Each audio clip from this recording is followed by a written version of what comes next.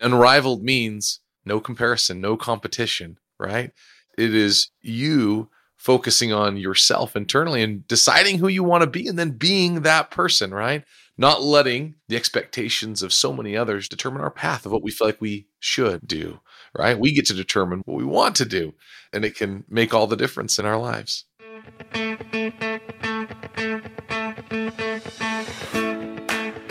I'm Clint Hoops, and this is the Unrivaled Man podcast.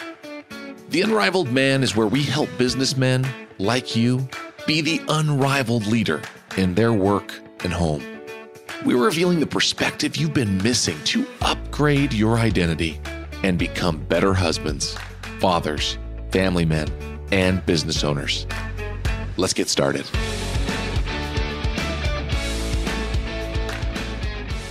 Welcome to the Unrivaled Man podcast. I am very excited to be able to share with you today a conversation I had with my friend, Gerald Simon. So before we dive into the interview, let me share a little bit more about him.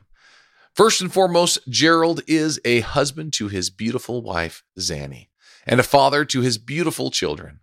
Gerald Simon is the founder of Music Motivation, a company he formed to provide music instruction through workshops, giving speeches and seminars, and concerts and performances in the field of music and motivation.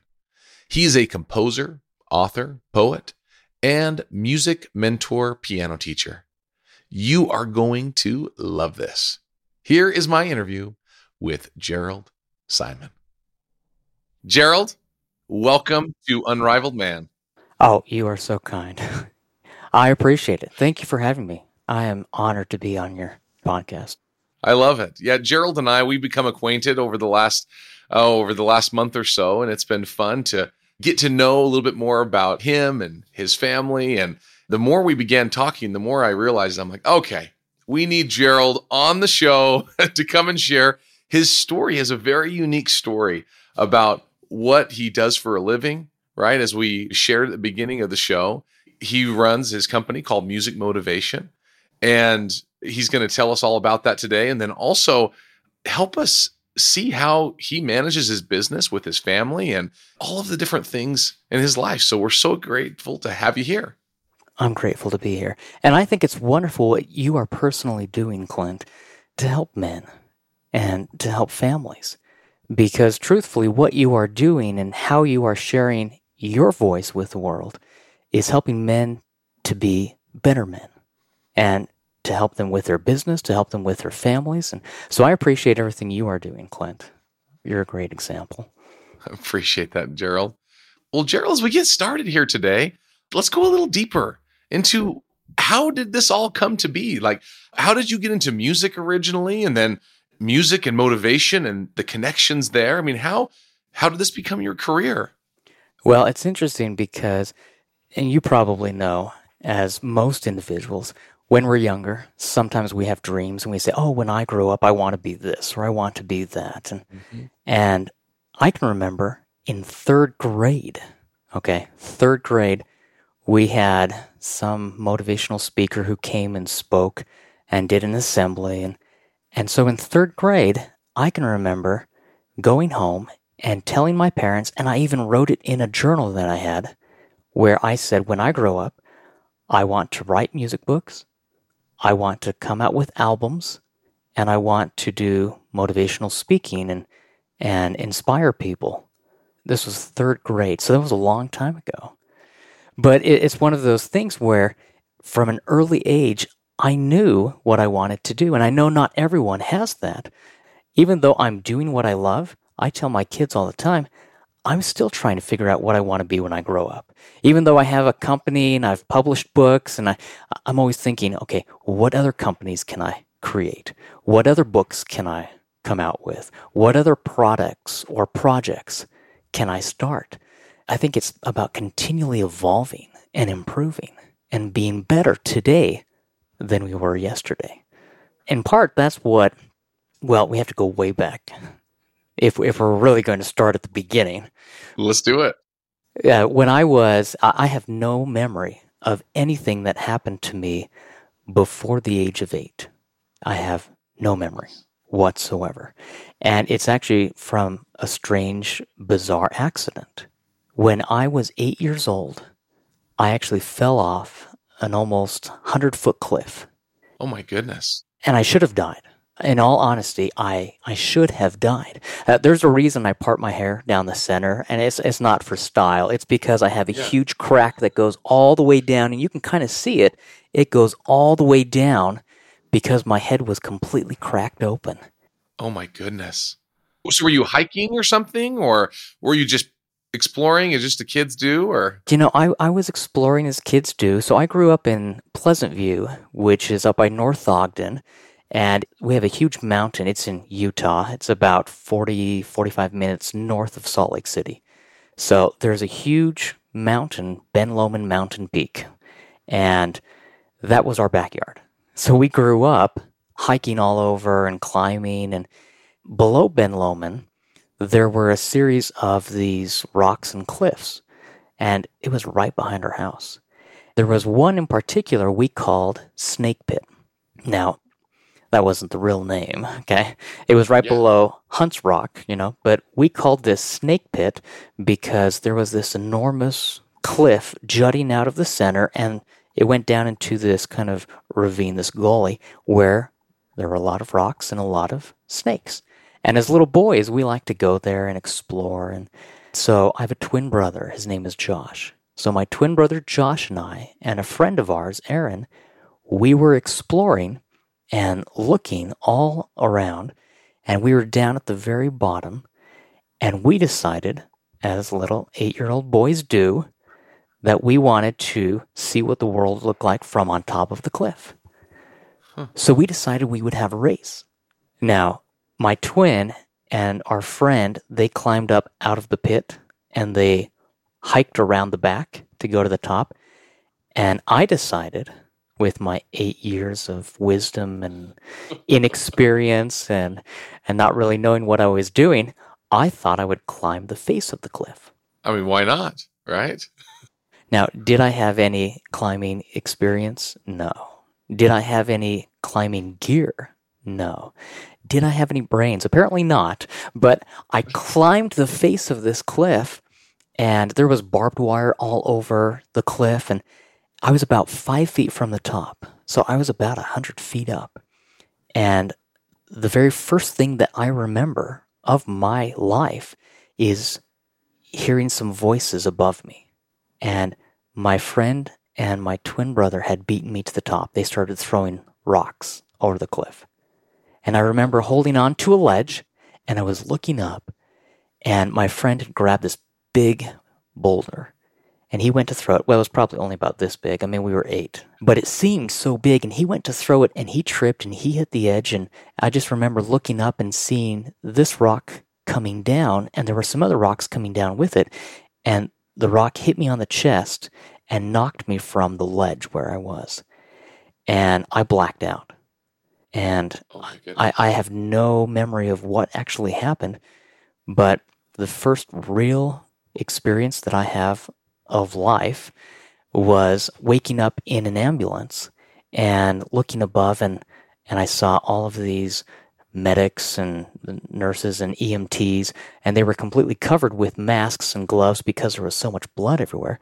And I recognized one of the faces in the crowd in the ambulance, and it happened to be my father. And I just remember he was looking at me, and he said, "Everything's going to be okay. Everything's all right. Everything's okay." And I blacked out again. That literally is the first thing I remember in life. Because of the fall, I have no memory of anything that happened before the age of 8. Oh my goodness. It really was like the first time, my birth, I guess, being born, born again, And what happened was, and I did not find this out until later, but my friend ran home to tell some grown-ups, and he told his parents, and then they told my parents, and they called an ambulance, and they had to get some firefighters to hike up the mountain with a stretcher and climb over fences and come to get my body. My twin hiked down to where my body was. And to this day, he can't even speak about it without tearing up, but he found my body, and he lifted my head up, put my head in his lap, and then he tried to put my head back together and hold it together. And he can't even share that experience without tearing up now. And my mother, she was the first to run up, she ran up the mountainside, and she thought I was dead when she saw me. And she was, of course, understandably hysterical and just sobbing. And my twin, he had just been holding my head together, kind of praying, trying to help me do whatever he could. And later on, we found out my body from my waist up was completely black and blue. I didn't have any broken bones, but it was completely bruised, black and blue. And what we believe happened is that as my body, instead of falling straight down, which I believe would have killed me instantly, my body fell maybe 10 or 15 feet, and then it hit a rock, which slowed it down, but banged up my body. And then it fell another, 10 or 15 feet, and then it got caught in barbed wire. I have scars all over my body from my body kind of rolling over the barbed wire. But the barbed wire slowed my body down. Even though it was cutting and ripping open the flesh, it actually slowed me down. And then as I hit rocks along the way, it actually bruised my body, but I didn't break any bones. But it actually stopped me and slowed me down. So it wasn't a straight fall, which I believe would have killed me. But it actually saved my life. Oh my goodness. So I imagine the recovery took a long time, and probably you talk about defining moments in life. It sounds like that was something that really probably made you quite grateful that you were even alive. Because of that experience, and I was in second grade when that happened as an 8-year-old boy. Because of that experience, each new day for me was a new day, literally a new day.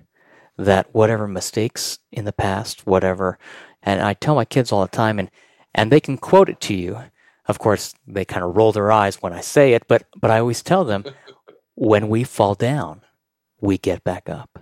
And I tell them, whether we fall down physically, like I did as an 8-year-old boy, whether we fall down spiritually, whether we fall down emotionally, whether we fall down financially, and we are bankrupt financially, physically, spiritually, emotionally, whatever it is, when we fall down, we can get back up. And I tell my kids that all the time. When we fall down, we get back up. And that kind of became, for me, my personal catchphrase, my motto, that I may have problems, I may have struggles and trials, we all do. But when I fall down, I can get back up. I can always get back up. And sometimes the falls are so severe and so difficult and so trying that because of those falls, I actually can't stand back up on my own. I need my family. I need my friends. I need neighbors. I need individuals to help kind of lift me up. And in life, that's the way it is. Sometimes we're the ones lifting others up, and sometimes we're the ones that are needing that help and that support and that strength from others. Yeah, it's amazing in life how often we have these tough times and we are hesitant to accept the help from others sometimes too. Isn't that? I imagine you probably, being 8 years old, that's when you start getting kind of independent and want to do things on your own. And so I imagine being in the state you were, you had to learn pretty early to accept the help of others. And that's a tough thing. And also what it taught me, I can remember I had seizures, of course, because of the trauma to the head. I had seizures that year, and I can remember being in class, in my second grade class, and falling out of my chair in the aisle in between the chairs and just shaking violently and having a seizure. And then the teacher asking the students to pull the desks away and asking one of the students to run and get the principal and get the nurse. And for me, it really was a very traumatic experience. But also, I think it taught me a lot of resilience, because I did have to have one of those huge casts on my head. And of course, when you're in second grade and you have one of those big casts on your head, all the other kids make fun of you. And that's not the way you want to stand out. No, that's not the way you want to be noticed. And so what happens is you're almost forced to develop your own image of yourself and your own character. And I think it really helped me. It helped me become who I am today. So that was kind of the beginning process of this transformation of me, becoming who I wanted to become. And as far as going into the music, the fall, when I fell down, I had started piano lessons before then, but when I fell down, I don't remember if I had to relearn. I mean, that whole second and even third grade year, it's all a blur for me. And it's so funny because in my journal, even as a boy, I would write down, what had happened. And I had written down a few things a few days before the fall. And then it was like a year went by and I didn't write things down. And that second and third grade year for me is really a blur of what really happened. But in our home, the nice thing is my father had been a professional musician. So in our home, it was almost a commandment. It was the 11th commandment, thou shalt play the piano. And it was just kind of law. It was, this is what you do in our home. So exactly. I think the 11th commandment was thou shalt play the piano. I think the 12th commandment was thou shalt not whine about playing the piano. And they actually had, my parents had a big sign, and they even had given the sign to me. It's a wooden sign, and it says, thou shalt not whine. And they put it right above the piano, because every morning, how we had the little timer to practice. And in part, I think because my father had been a professional musician, he was one of the 6 tenors with a group called Fred Waring and the Pennsylvanians. They were to the East Coast what the Lawrence Welk Show was to the West Coast. And they were really big. They had a TV station, and they toured all over, and they were very well known. And so my father was a wonderful performer, and he played several instruments. And my parents had us convinced that this is what every home does. It wasn't until like third grade, I remember the end of third grade, almost fourth grade, when I asked one of my friends what time he woke up in the morning to practice his instruments. See, because we had to learn, the piano was the first instrument, and then we had to learn 1 or 2 or sometimes 3 other instruments on top of that. Okay? And so I remember asking my friend what time he woke up in the morning to practice his instruments. And he said, instruments? What are you talking about? He said, I play the radio. And I said, well, yeah, I play that too. But I said, the instruments you have to play. And he said, I play football, and I play soccer, and I play baseball. Yeah. And I said, so do I. I'm playing soccer and football and baseball and all the teams with you and basketball. And I said, I play that as well, but the instruments. And he said, I don't play any instruments. And I said, you don't? And it was really the shock for me where for the first time I realized not everyone wakes up at 5 a.m. to spend half an hour on the piano. And then they spend half an hour on the organ. And then they spend half an hour on the string bass. It was this aha awakening. And I thought, really? You mean you don't practice any instruments at all? But my parents, they had instilled this, I don't know if it was a belief or this knowledge that it was just what we did. And we thought everyone did this. Oh my goodness. So do your kids, do they play the piano or other instruments as well? My son Preston loves to play the piano, and he is on the piano like every day, and he is loving it. And sometimes he'll play the drums and the guitar, and my son Matthew, he's the same way. He likes to play around, and he hasn't started lessons or anything yet. My daughter Summer, she's in high school, and we tried with her when she was younger. It just did not go well. She would fold her arms and bow her head on the piano keys and just cry for like 30 minutes every day. And I would sit next to her, and I was trying to teach her and trying to get her excited, and she just did not want to do it. And finally, we said, you know what? You are an amazing dancer. You love dance. You are an amazing singer. And I said, even though I do this professionally, and I compose music, and I write books, and I come out with albums, and I do workshops and seminars across the country with piano teachers, even though for me, this is something I love doing, if you don't love doing it, that's perfectly fine. I want you to be who you are. And my daughter was really shocked because she had so many people who were saying, oh, you've got to do this. Oh, you need to do this. Because the first question anyone asks our children, oh, do you play piano like your parents do? Because my wife plays piano and violin as well. And so instantly, everyone, they assume, because we do, that our children do as well. And we've told our children, we don't want you to live in our shadow. We want you to be who you are. We want you to follow your dreams. We want you to follow your passions. We want you to develop your talents. We want you to be who you were born to be. And I think it's been empowering for them that they know we're okay if they don't do music professionally. If they want to, that's great.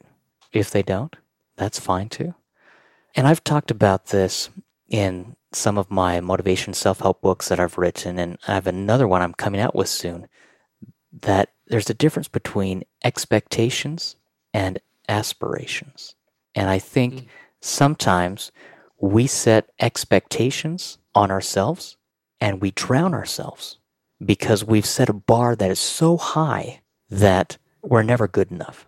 It doesn't matter how many books I come out with. It doesn't matter how many companies I create. I'm always thinking, oh, what's next? What's next? And I can't enjoy the moment because I have these unrealistic expectations. Yeah, you're chasing this perfect ideal, right? Like, this is where I'm going to get. It's this perfect image of who the world thinks I should be instead of being content with who I am. And that's why I tell people we need to really focus on aspirations. You know, with our children, we can help them know that we want them to aspire to accomplish this or accomplish that, or to be great, or to do their very best in everything they do. And they should focus on those aspirations. But if we impose upon our children or ourselves or others expectations, and honestly, most expectations, they're unrealistic expectations because life happens. Things that are beyond our control.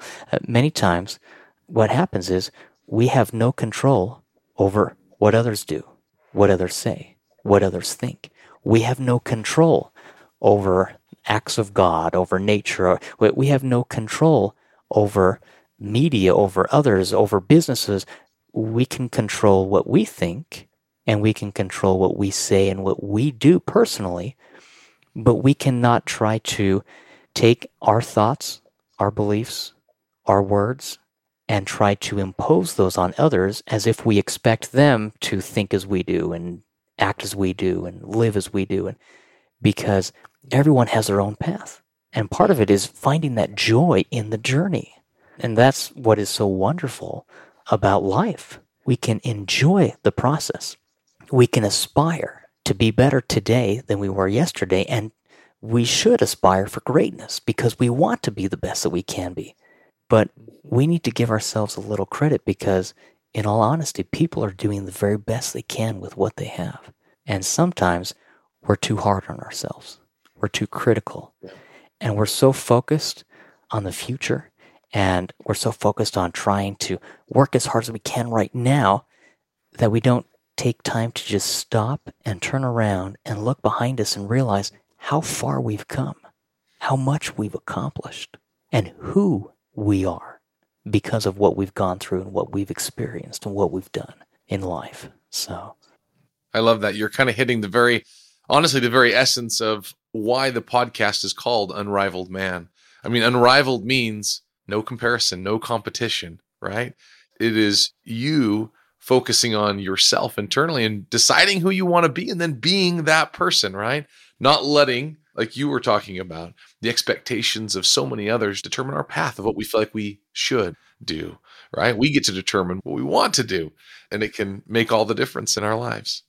And that's why what you are doing is so empowering, because you are helping others see that they can believe in themselves, that they can believe in their dreams, that they can believe in their own talents. They can believe in the life that they want to create for themselves.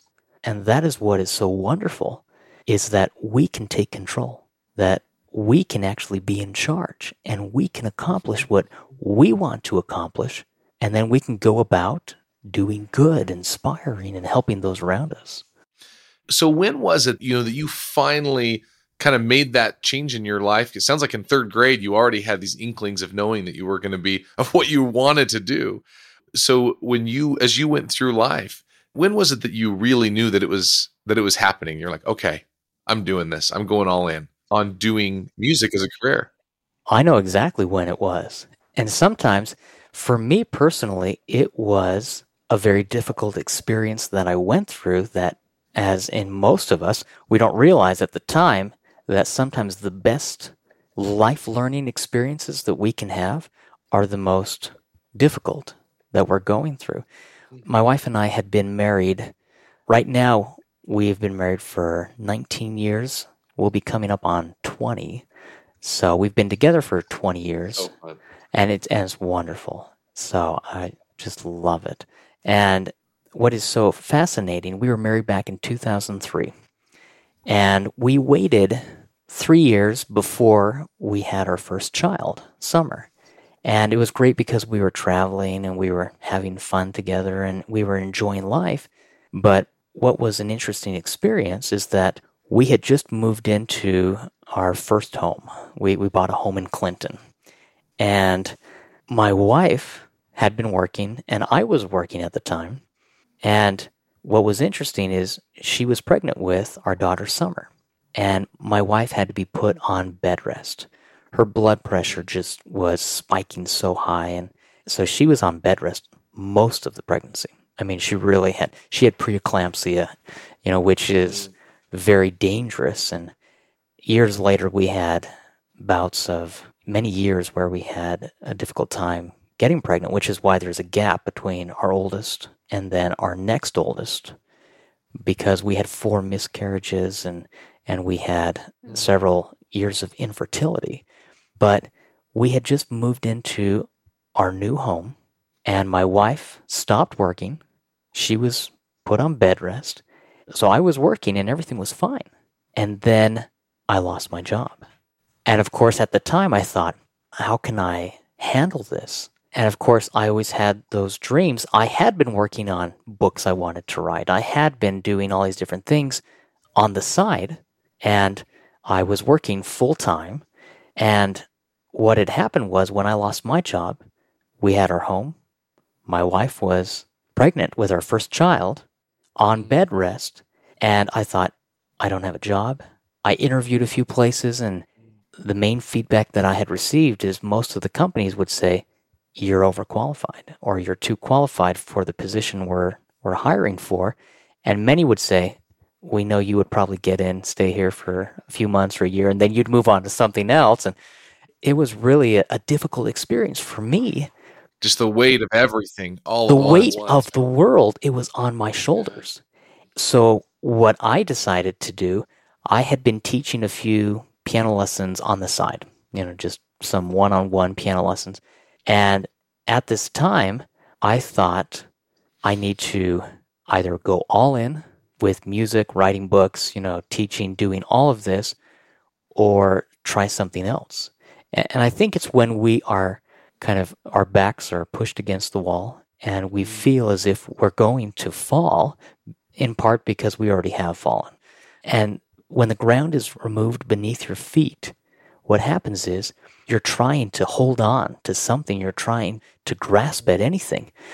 But when that ground is removed from beneath your feet, the ceiling is also removed.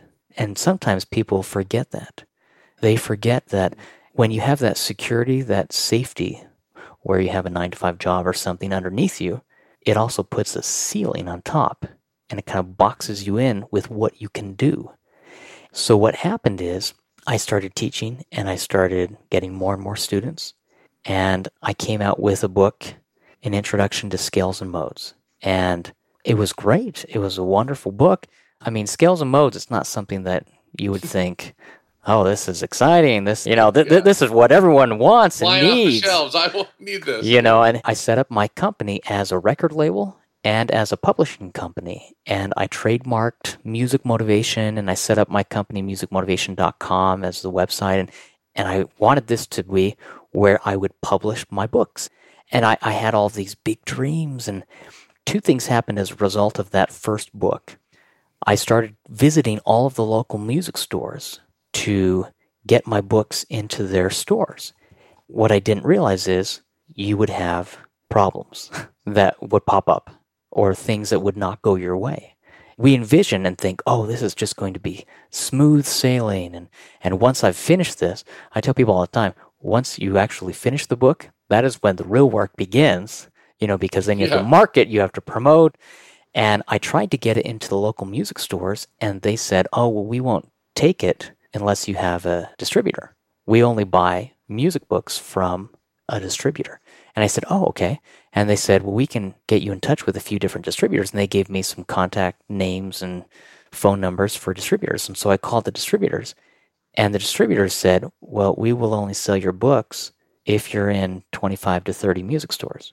And I said, you're like, well, that's what I'm trying to do. So I'm trying to get into 25 to 30 music stores, but the music stores say that they won't sell my books unless I have a distributor. And now you're saying that you won't distribute my books unless I'm in music stores. It was kind of this catch-22, and I thought, well, how am I going to get around this? And I think what people need to realize is there's always a solution to every problem. We may not like the solution, okay? But there's always a solution. And so I thought the only thing I could think of as a solution of what I could do was try to get a big company to produce my books, like Hal Leonard or Mel Bay or one of these big publishing companies. And so I began contacting them. And in the meantime, I came out with a second book, Variations on Mary Had a Little Lamb, where I took Mary Had a Little Lamb and I did a jazz version and a blues, and I did a classical version, Mary's Lamb meets Mozart. And, I did a scary Halloween type. And so I did all these different variations. And Hal Leonard and Mel Bay both wanted to produce the book. And I thought, oh, this is great. This is what I've been wanting. This is the solution. And they said to me, we will own the copyright and we'll give you $2,000 up front. And then for every book that is published, we'll give you a quarter. Oh, gosh. But we will only give you a quarter for every book that is produced and sold after we recoup back the $2,000 advance we've given you, and after we subtract all of the costs for advertisement, we subtract all of the different costs associated with distributing your book. And so I realized it really wasn't the solution I was looking for.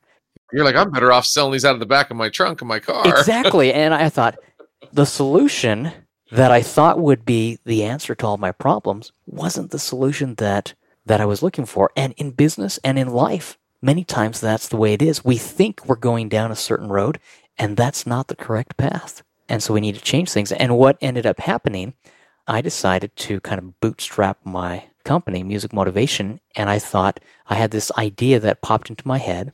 And I went to a few local music stores and I said, can I just leave some of these books on consignment? And they said, yes. And they said, we won't pay for them unless they sell, but you can put a few here. And I said, that's okay. I just wanted to get my books out there. And then they started selling. And then I came up with another thought, another idea, and I went into a few music stores and I said, I'd like to do a free workshop at your music store. And I would like to have access to your database.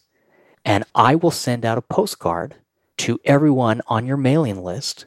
And I will pay for the postcards, to be produced. And I will invite everyone to a free workshop, a seminar at your music store, teaching about whatever, topic, jazz, improv, blues.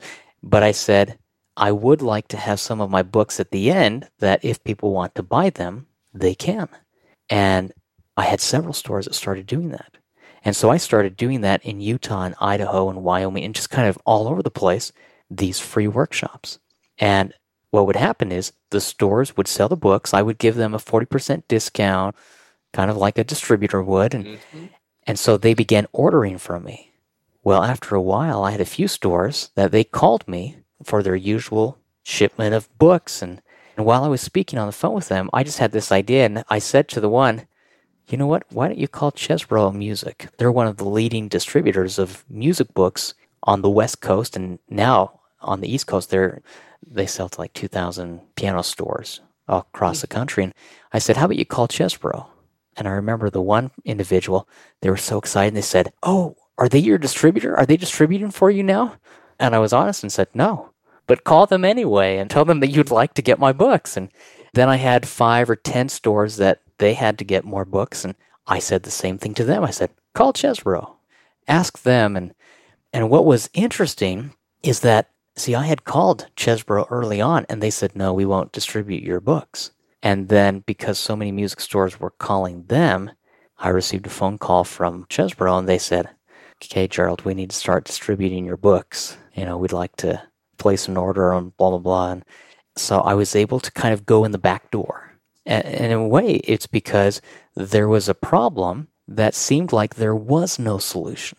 But I tried to create a solution and I tried to bootstrap my way. And it takes more work. But what happens, and I'm so grateful now, I am just releasing, I don't even have the actual book cover, but it's a new book, I Want to Do What Jesus Taught. It has 40 original children's primary songs, but it's my 28th or 29th music book that I have come out with. And see, I have all these different series, essential piano exercises, essential jazz piano exercises, 100 left-hand patterns every piano player should know.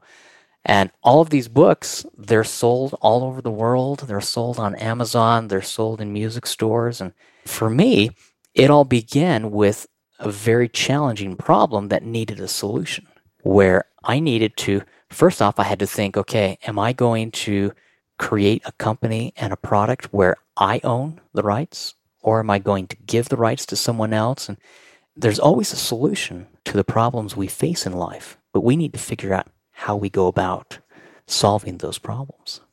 And in the end, a lot of the struggle and the things that you went through probably made you stronger. Like you said, it sounded like, I think you said something like you wouldn't change it now, right? This is the thing about hindsight. When we look behind us and we see where we have been and where we are today, I know I wouldn't be where I am today if I had not lost my job. It would be a very different life. And at the time, it was one of the most difficult situations I had ever experienced. And especially, you know how it is helping men and working with men. And when a man loses his job, he feels so low and he feels worthless and he feels like he's supposed to be the provider and he's supposed to be the buck stops here and everything is, he's supposed to have the solutions. He's supposed to have the answers. He's supposed to be the one that others can turn to, and especially when he has his wife and his children, and they're looking up to him and they're relying on him. And that weight sometimes, it can make us or it can break us. And at the time, I thought it broke me. But in reality, it made me. Going through that experience, it forced me to create my company, Music Motivation. It forced me to work like a madman. And it forced me to put everything I could into coming up with solutions to these problems. And I started doing motivational speaking, and here I have some poetry books that I've written and motivational self-help books. And I have a new motivational self-help book that I've created and a course that will be along with that. And it's titled Becoming Who You Were Born to Be. And that's going to be coming out in a few months. And it's kind of talking about this process that I personally had to go through, this transformation, because we were not born to fail. We were not born to be weak. We were not born to be broken. We were born for success. We were born to be positive, to be optimistic. We were born for happiness. We need those experiences in our life, and part of that is with the family. I know you know how important the family is because they provide that support, that strength. And that is so wonderful and so fun that you can share your experience as a business owner with your family, that they can see your successes, they can see the failures, they can see the stepping stones. And most people, they think of failure as a weakness or as something that failure is just a stepping stone. When we fail, it's an opportunity for us to step back and look and say, okay, this did not go as planned. What did work? What didn't work? How can I change it? And we need to understand that those stepping stones towards success, it's not about being weak. It's not about, sometimes we may get to a dead end and we need to turn around. And there's nothing wrong with that. It's not about failure. It's not about weakness. It's about realizing, you know what? I've been going down this road and I've gone as far as I can go and I've learned as much as I can learn, but there needs to be a new opportunity. And maybe we need to turn around and we need to start down a new path. Maybe we need to actually climb over the wall and stand up on the wall and we can see a new horizon. And then we have a new objective and a new destination. And often we fool ourselves into believing that there is like this one destination, right? Where we will work hard, we'll make this happen, we'll do all of these things so that someday we can reach this point, right? Whatever that is. And then what we realize, the farther along we go, is that that's a myth. This is all life. It's all what we're doing, right? And so we have a chance to improve ourselves and do things over and over again and be an example of that to our children and to employees we have and to the people we serve, to be that person and be the best us, right? I mean, it sounds kind of cliche, but that's what we're trying to be, is the best us. And that's a continual process, and it changes, right? It changes. And so change is the only thing that never changes. And people don't realize change is a good thing. It's important for us to realize that I'm not the man I was, and I shouldn't be the man I was. I don't want to be the man I was because I want to be the very best version of myself today. And it's funny because in this new book, Becoming Who You Were Born to Be, I use an analogy where I talk about three separate people. One I refer to as Parley Past. You know, he's always stuck in the past, looking at either the glory days of days gone by, he's looking into the past, or he's continually worrying and fretting about all of the mistakes in the past. Or there's Future Frank. Future Frank is always, he's either worrying about the future and he's so consumed and caught up with what's going to happen tomorrow that he's forgetting to live now and today. And what happens is Future Frank, he could be either dreaming and fantasizing about the future and coming up with these amazing dreams, but a dream, unless it has a deadline, it doesn't do anything. For us to create our dream dynasty, we need to actually put it into, and I like to help people understand, you've got to schedule success. How you schedule success is you actually say, in my day, I'm going to spend a certain amount of time doing this or doing that. And we need to include fun. We need to include time with the family. Sometimes I think these individuals who end up spending 60, 70, 80 hours working where they are away from their families, it's draining them. It's depleting them of more success that they could have if they scaled back. You can do more with less. Yes, that whole law of diminishing returns, right? You put in all of that extra time, but more time does not necessarily equal more impact. No, it does not. And in many ways, what happens is you use up more energy and you actually extend yourself too far. And then you're not sleeping enough. You're not exercising. You're not being healthy. Your health fails. Your relationships are almost non-existent because you need to have time with your family. We just started a new company with my children, and we're just starting with YouTube videos right now. We'd like to, in the future, publish books as a family and do seminars and conventions and conferences and different things. But we decided just to start off doing YouTube videos, and it's called Everyday Fun for Families. And the whole reason why we created this is to teach our children about business, because our children are the ones, they're helping to film. They're learning about editing. They're learning about, how to use Final Cut and Logic Pro, and they're learning how to edit, how to actually, my daughter is an amazing photographer.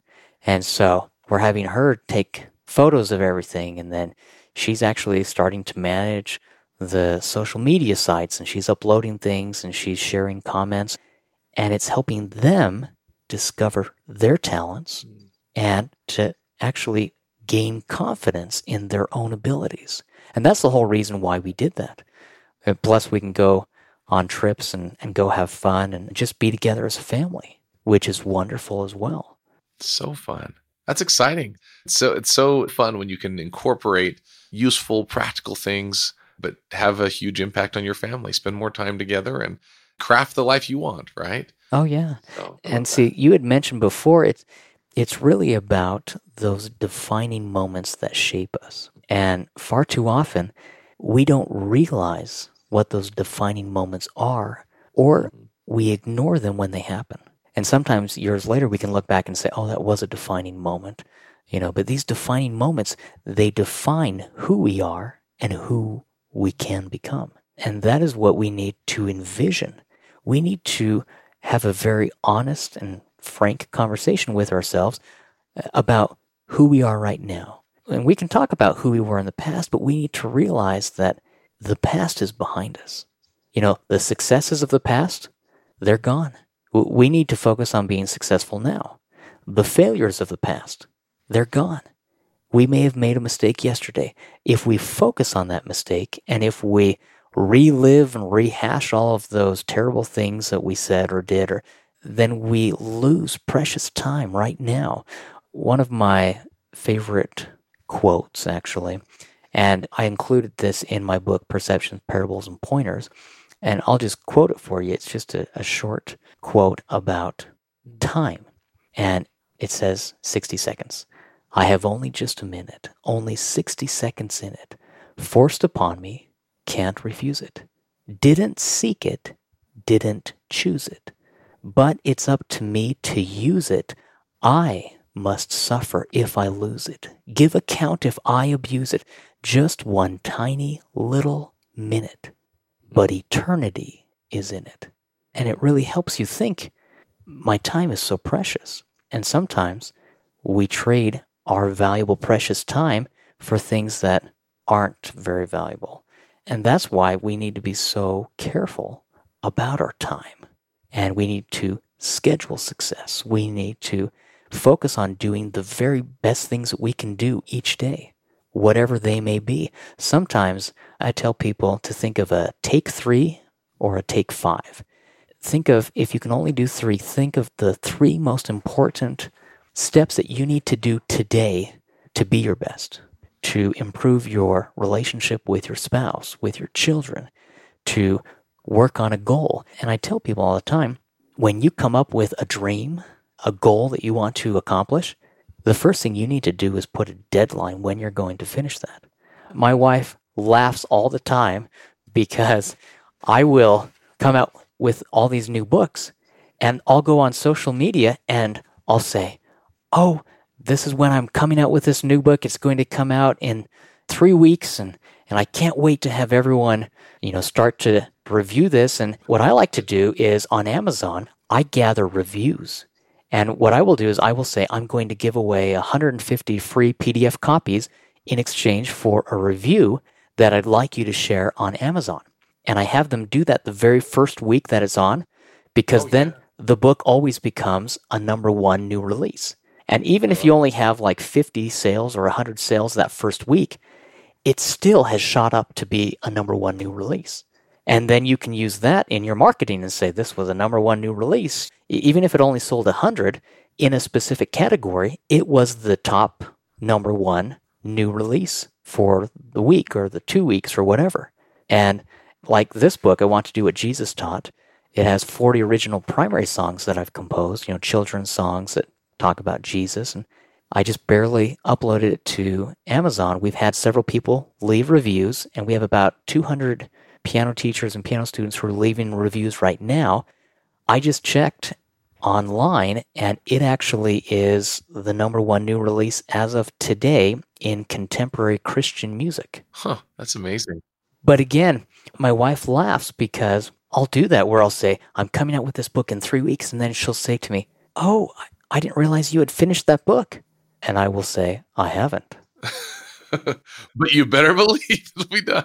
Exactly. And she'll say, you haven't finished it, but you told people it's coming out on this day? And I say, yes, because I'm holding my feet to the fire. This is not a distant dream where I'm saying, oh, I've been talking about this for 10 years, and eventually someday I will finish this book. Someday will never happen. One day will never come. Because if I'm always thinking, this is a lifelong dream, the very first thing I do when I start creating a book, I actually write the deadline. And I'll say, this is when it's going to be finished. And then I work back from that deadline, and I say, okay, this is when it's going to be completed. Now, if I'm marketing, then it may be another, 2-3 months tacked on that, when you're trying to work with the media. But I'll say, this is when I'm finishing the book. Then I'll work backwards and say, what do I need to do? And those goals, they're actually just stepping stones toward my ultimate successful completion. Because then I say, okay, first week I need to finish 2 chapters or whatever, and I'll go through and I come up with a game plan. See, that is what I would encourage everyone to do, whatever your goal may be. When you first come up with a goal, give yourself a deadline and say, by this date, I will finish the book. And guess what? Even if you don't finish by that date, maybe you have 90% completed by that date. And then maybe you have to revisit and say, I've completed 90% and now I've extended my deadline, maybe a month, but you've completed 90%. See, that is what people don't realize. You've got to give yourself a deadline. It's the very first thing you need to do. Yeah, I love it. This is great. As we start wrapping things up, we're coming to the end of our time. This has been fantastic.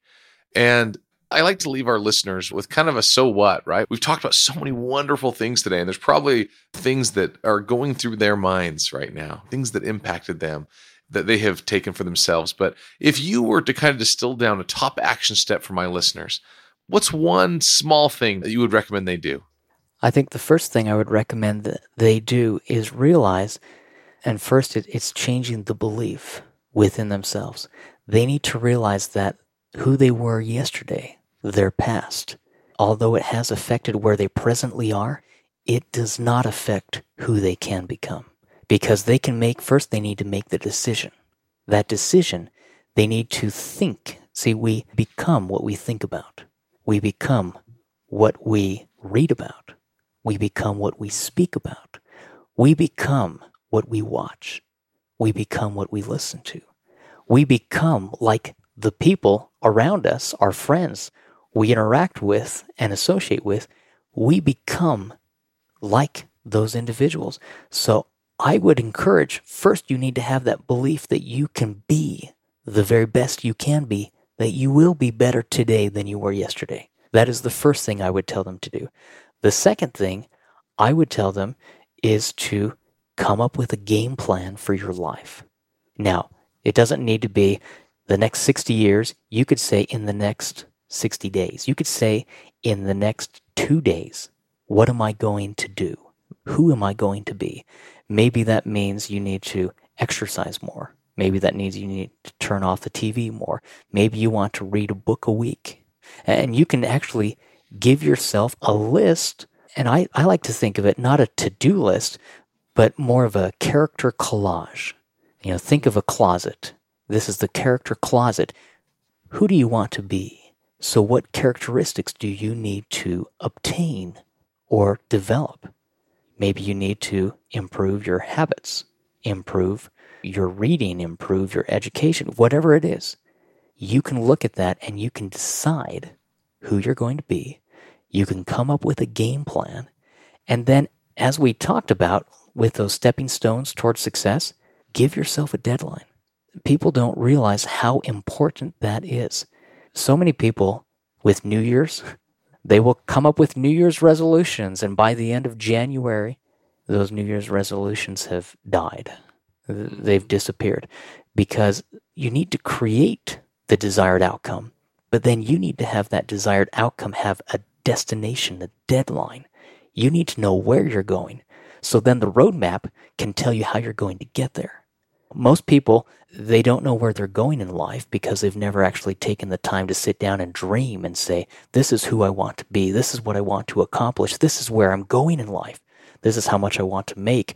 This is the kind of life I would like to lead. So they don't know where they're going. And because of that, they're never going to get there. If you don't know where you're going, you'll never get there. But you also need to have a game plan. And that's why I would tell them the main 3 things: believe in yourself, know who you are, that you can be better today than you were yesterday. The second thing I would tell them is coming up with that, understanding that game plan. It will be different for everyone, but you need to create a game plan to help you go to your destination. And the third, give yourself a deadline that you will know by this date, I will have accomplished whatever. Every day, take 3 things and work on just 3 things, or take 5 things. Don't come up with a list of 100 or 200 things that you're going to accomplish. If you focus on 3 things, 1 or 2 you will definitely accomplish that day. You focus on more than 5, 5, that's why I say take 3 or take 5. 5 would be for the ultimate go-getters, the achievers.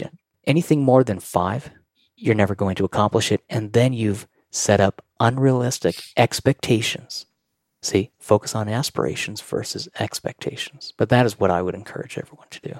Great actions. Great actions. So how can people connect with you more? If they want to learn more about some of your books, any of those things, where is the best place for people to find you? Well, thank you. So I have a few different websites, and we'll link all these in the show notes, by the way. Yeah, so I'm on YouTube. I have a YouTube channel, youtube.com/Gerald Simon. I also have a podcast, like your podcast, and it is empowered by positivity. It's the Positivity Podcast with Gerald Simon. So you can kind of check that out. My website is musicmotivation.com. I have a few different websites for piano students. One is essentialpianoexercises.com. One is essentialpianolessons.com. One is essentialpianoteachers.com. I have music that I've composed that you can find on iTunes, Spotify, iHeartRadio, Amazon, it's on Pandora and all the different streaming sites. I have about 13, 14 albums I've come out with, and 28, 29 books that I've come out with that you can find on Amazon.com. They're at Walmart.com, BarnesandNoble.com, just different places. Well, thank you. Like I said, we'll have links to all those in the show notes. And Gerald, thank you so much for spending time with us today and for sharing your experiences and your wisdom today. I'm happy to do. I don't know what wisdom I have, but I'm just happy to spend time talking with you and talking with your audience. And I'm just grateful for what you are doing, Clint, because you really are being an example. We need more good men to stand up and help educate others and inspire others, because we need good men, we need godly men, we need men who can be successful in business and successful in life with their families. So thank you for all you do. Thank you, Gerald. Thanks for joining me on this week's episode of the Unrivaled Man Podcast. I'm Clint Hoops, and if this show has impacted you, please share it with a friend or leave a review on Apple Podcasts.